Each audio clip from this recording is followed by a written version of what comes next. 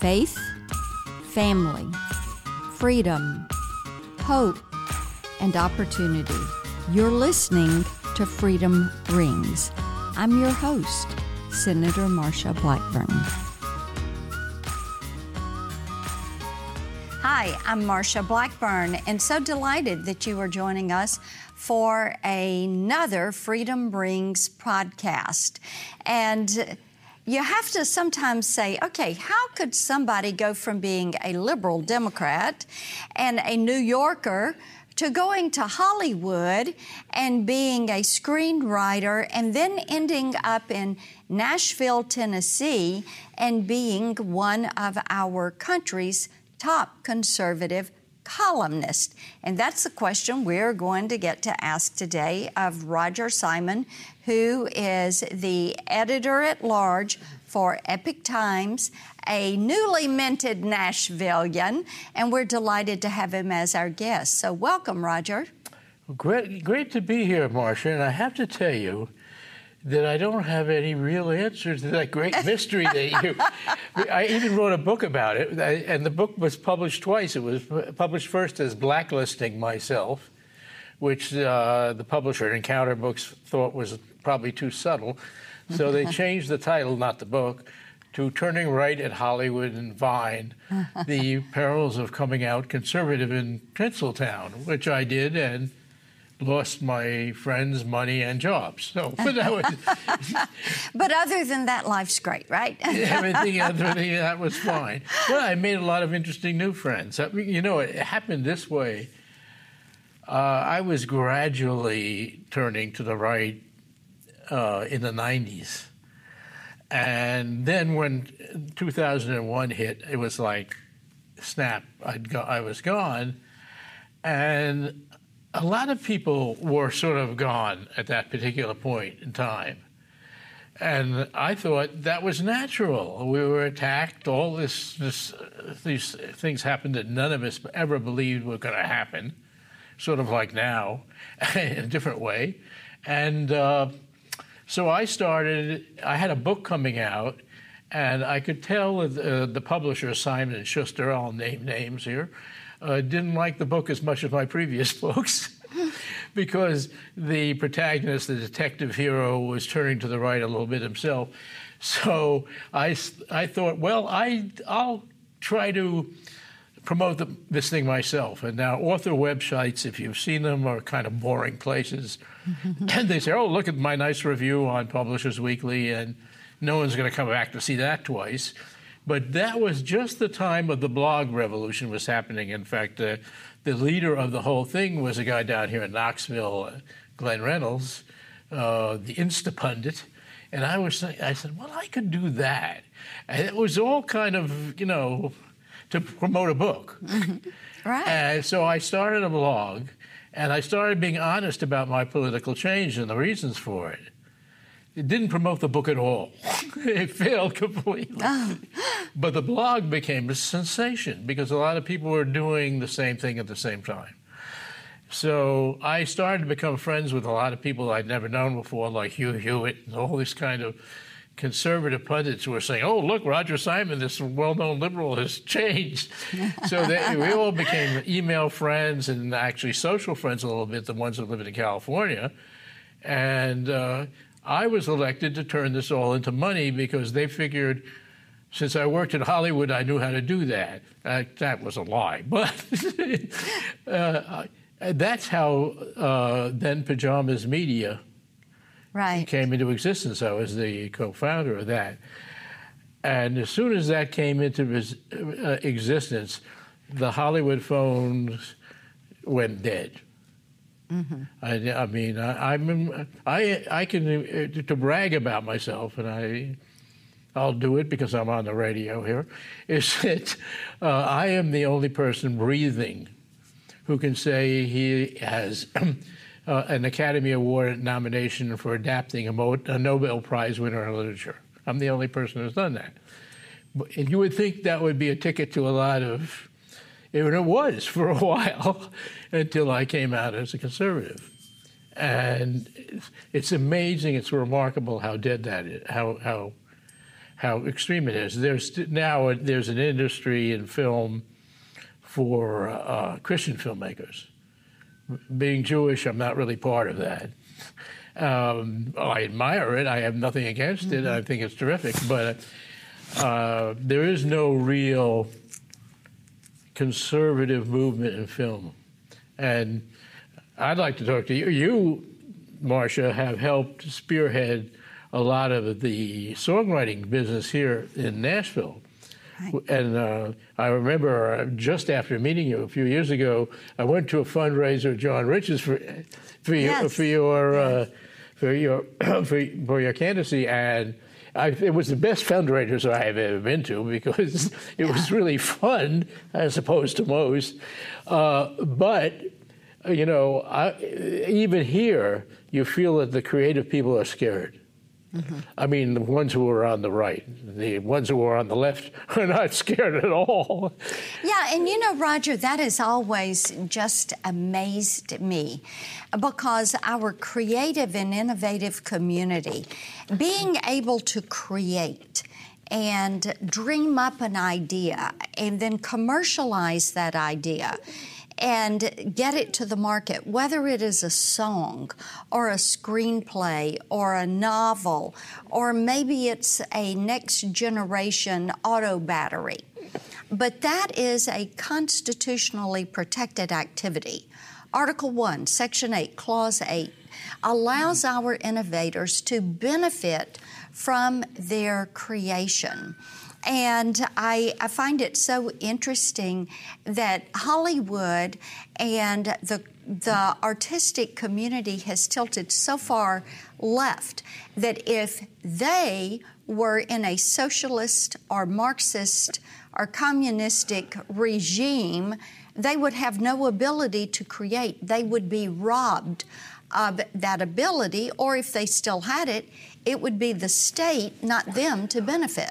Interesting you say that, because I have more than most, and because I was on the left when I was younger, I can distantly remember it. At least I've written about it, so I can look back. You know, I was in the Soviet Union a couple of times and on writers' cultural exchanges, so I got to see what it was like for them. And I had very eerie experiences because I met some of their, you know, most prominent writers and filmmakers, and in Moscow, and you know, I would be in this. They had two buildings, Scriptwriter 1 and Scriptwriter 2. If you could believe, this is how mechanized it was, and they all wanted to live in it. And they came to me and said, "Oh, Roger, it has the best health care." I mean, healthcare is so strong in how these things get manipulated. But as we know now and during COVID, but these same people who were having millions of books published by the state because they were saying the right thing would then come up to me very privately and say, and this is before I had any kind of political connections at all. Even if I did, it wouldn't have mattered. Can you help me get out of here? I mean, to have people whisper that in your ear, it's it's kind of blood curdling. It was like, it made me very upset and nervous because, first of all, every time I was in China in '79. That's how. Every time I've been in one of these countries, and I've been in Cuba, after a week or two, you're there. You're desperate to get out. You're desperate to leave, and you get very paranoid. It's maybe not even paranoid. You're desperate to leave. You feel maybe they won't let you out because you feel like you're in this giant jail. I mean, I've never been in, thankfully, a small jail. I mean, except to visit. But I've never. But you experience even something as large as China or Russia as a jail. And I was reminded of it because of what's going on in Cuba right now. Because when I was in Cuba, which was in '79 also, I remember we were trapped getting out and how panicked I was feeling. And finally, it was Raul Castro that let our group out. Well, and sometimes when those avenues of freedom get closed off is when people do begin to panic. And I have to tell you, I think in our country right now, there's a lot of buyer's remorse. from people that voted for Joe Biden. There are so many people that are missing President Trump and his policies, and there are people that are saying, you know, what I really want to do is fight to defend our freedom. I'm worried about the next generation, whether it's the spending they're looking at, or the clamping down on free speech, or the way big tech is pushing back against free speech, or whether it's the lack of support for Cuba or for the people of China, and I should say the people of Cuba or the people of China, or the lack of support for the Hong Kong freedom fighters, or trying to go in and do another deal with the Iranians, or the uptick of terrorism that we're seeing in the Middle East. This is unnerving to people, and I think it makes them realize how important freedom is. Boy, do I hope you're right. I mean, I'd cross every fingers for that.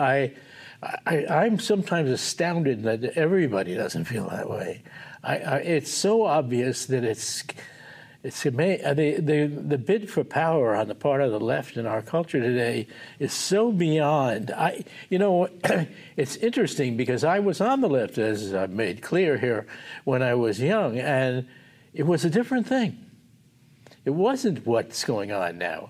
I mean, I'm not saying I was on the right side, that I wasn't, but it wasn't as this is very scary right now. And I think what's going on with those women in Williamson County, that I've been writing about for the Epoch Times, with the fight against CRT in the schools, right, is extremely key.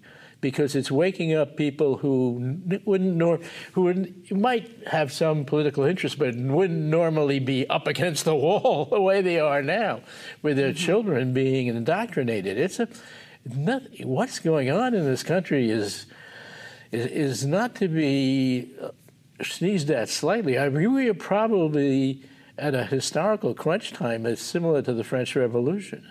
I agree with you. I do think we're at a crunch time. And the Marxism that is seeping through our communities, people are going to have to get in this fight with all of us, because we're having to basically pivot and fight on all fronts at one time. And they're continuing to push, whether it is H.R. 1 and federalizing elections, or $3.5 trillion of new spending on top of, $1.9 trillion worth of spending on top of another $1.2 trillion worth of spending. The numbers just don't stop. On our podcast, we like to talk a lot about what freedom means to a person, and I find it so interesting that it was an event that woke you to freedom and freedom's cause, and to the value of conservatism. Talk a little bit about how you walked through that process. It's kind of interesting because as being a relatively well-known writer, when immediately 2001 occurred, I remember being in the bedroom of my home in Los Angeles then, watching the planes fly into the buildings that I knew very well because I grew up in New York. And my most immediate feelings were, oh, well, there's something wrong with radical Islam. And we better confront it or it's going to take over the world. So it began with me with foreign policy. And obviously I have problems with the mullahs and all of that. But then very shortly thereafter, I knew socially the editor of the New York Times. And we were having dinner in New York, and he and his wife, and I was there with my wife, and they had started to read what I was writing on my blog, right? It obviously irritated them slightly, but they were curious, too, how someone like me, who was identified one way, and they asked me, well, do you feel that way about the economy, too, and taxes and so forth? And I realized that I hadn't really thought about it. So you were asking about how that happened. Had I read Milton Friedman? Yes, I'm an educated person, but I hadn't really given it that much thought. Yeah. So ironically happened is that the editor of the New York Times stimulated me, against his will, to go home, start reading Hayek and Milton Friedman again, and Mises and all these people. And I would think that Thomas Sowell. And Thomas Sowell, of course. You know, his transition from being someone who self-identified as a Marxist to being a conservative and an outstanding conservative economist. Oh, the best. Yes. What's interesting is there aren't too many people that you know of who've gone the other way. Very true. Just like I tell people all the time, name me somebody who's tried to break into China to pursue the China dream, or Russia for the Russian dream. The only person I know that really fought to get into Russia was Bernie Sanders for his, you know. I was in Russia at the exact same time. Yeah, for his honeymoon. In 1988. And we didn't see the same country. I mean, the anecdote I told you slightly before, when people came up to me and said, "Help me get out of here." I mean, these are famous people in the culture. I don't know. Bernie lives in a world that no longer, you know, he comes from something that doesn't exist. I mean, it's the kind of. I know it very well because I'm also Jewish, and I know how that happened. Yeah. I mean, way back in the 1920s. A lot of Jewish people in Russia thought that to become communist atheists would mean they would escape oppression. And the reverse happened. Yeah. But people like Bernie still don't get that. Mm-hmm. You know? So it's Let me ask you this, Roger. You are one of the great thinkers of our time. So what really worries you the most? As you're sitting down to write your Epoch Times column every day or so, what really burdens you the most when we talk about preserving freedom? I think what's really worrying me about preserving freedom is something I have written about, and that is that a number of people in our government, and I think you would probably know better than I who's who in this, have made peace with the fact that China is going to defeat us, if not on the battlefield, economically and in terms of power, and are acting accordingly. That they are essentially, they see their own personal welfare and wealth, because let's face it, in the Chinese form of communism, some people do very well. There are more billionaires, according to Forbes, in Beijing right now than New York. Mm-hmm. So I think a lot of these people, and those people scare me a lot because they're powerful. They're people who serve alongside you. And in some cases, at the moment, higher. So let's hope it doesn't last. But if you're asking me what scares me, that really scares me, because I don't know.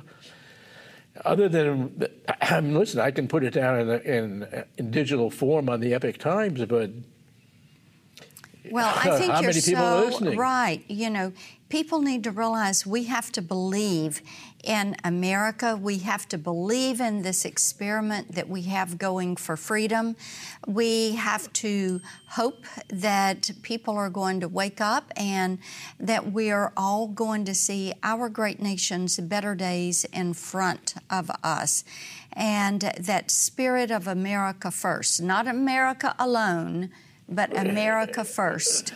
I'm with you all the way, Marcia. Well, that will truly prevail. Yeah. Well, it looks like that we've hit the time on the clock. Roger Simon, fantastic guest, and people can find you on social media. They can follow you at Epoch Times, and thank you. Now they can follow me on Getter. On Getter, there you go. Because I was an old friend of Jason Miller who started it, and he said, get on here. So I said, okay, it's not going to be Twitter, so here I am. There you go. Yeah. And that's a great place for us to be. Thank you so much for joining us.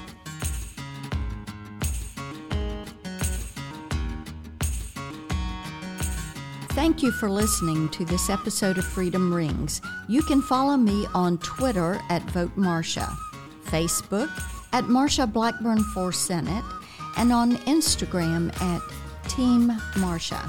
And you can always find us online at marciablackburn.com. The Freedom Rings podcast is edited and produced by Jared Cummings. Executive producers are Conservative Partnership Center and Marsha Blackburn. Together, we make Freedom Ring.